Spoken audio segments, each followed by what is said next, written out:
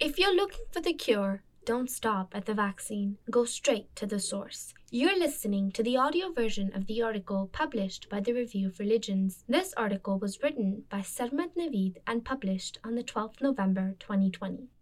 With lockdowns being reinstated and new records high of daily infections being recorded by the day, the devastation of the global coronavirus pandemic seems to increase with every fleeting moment. In the midst of it all, some good news. According to reports, the pharmaceutical company Pfizer announced that, according to early data, the vaccine they're developing has shown to be 90% effective. Oxford is also developing a vaccine which is considered the frontrunner for combating COVID in the United Kingdom. Other companies such as Codagenix in New York, Simvivo in Canada, and Erciyes University in Turkey have all entered the first stages of testing their vaccines. Many have long considered that the only way out of this pandemic and all the havoc it has wreaked is through the development of a vaccine. For months, much of the world has been heavily depending on scientists to pull through in record time and come up with an inoculation to help rid the world of the dread that is the coronavirus. In light of recent strides, a professor of medicine and infectious diseases at Georgetown University says, I quote, "It is a testament to hard work and science that we're getting results that are so good and so fast. Indeed, the swift work of scientists is a service to all of humanity and must be appreciated with the highest regard. But one wonders, especially in light of the speed with which these strides have been made and the association of the global implications, whether it is simply due to science or whether there is a greater force behind it all. We take remedies in various forms, allopathic, homeopathic, herbal, and all sorts of treatments. With the development and progress of science and the field of medicine in the modern age, virtually every illness has some sort of a cure or method of treatment to some degree. Once the Holy Prophet of Islam, Muhammad, peace and blessings of Allah be upon him, stated, and in a way prophesied, I quote, "There is no disease that Allah has created except that He has also created its treatment." Sahih al-Bukhari, Kitab al-Tib.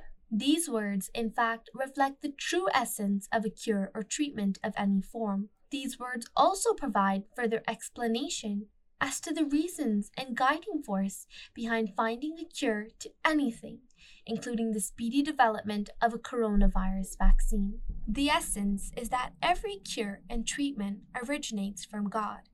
After all, one of His attributes is Ash-Shafi, the healer.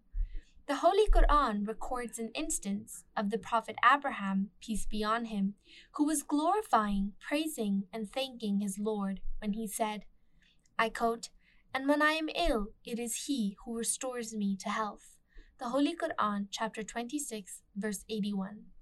Islam, though there are physical means of treatments and cures, their procurement, development, and effectiveness all stem from God's attribute of being the healer. In essence, the true healing powers of any remedy are not a result of the remedy itself.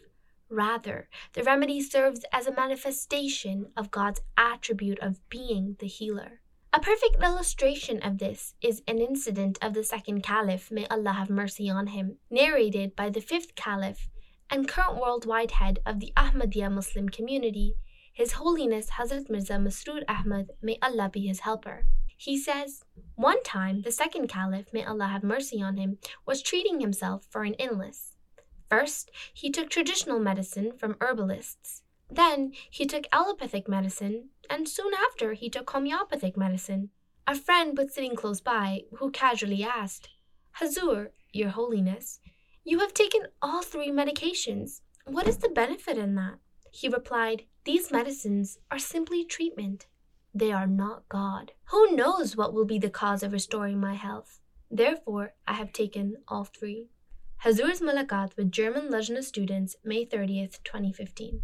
Thus, for the sake of one's health, every effort, precaution, and available remedy should be used.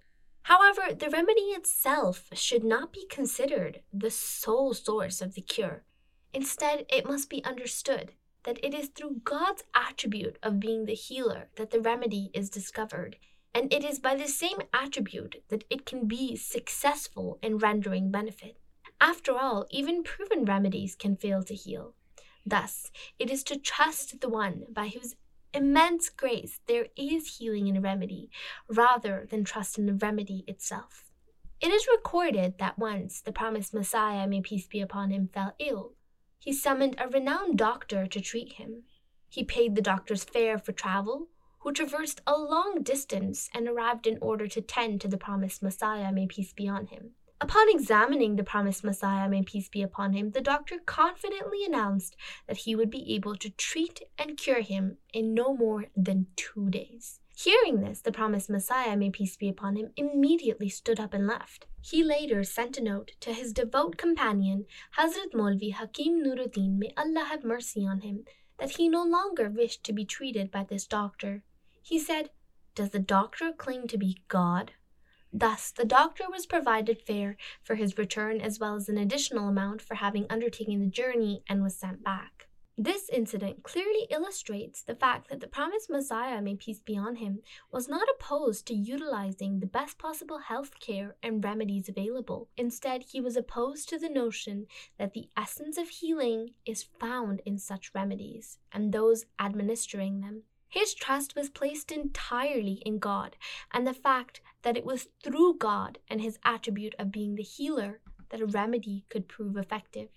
This concept is beautifully explained by His Holiness Hazrat Mirza Masroor Ahmad, may Allah be his helper, who states, "There are illnesses which at one point seem untreatable, yet now their treatment is seen as being very simple. Such progress should not lead one to think that, God forbid, humankind holds an equal share in the sovereignty and attributes of Allah Almighty. In fact, it is the favor of God that He has granted humans such intellect as to discover new treatments, after which God bestows His blessings and cures people through these treatments.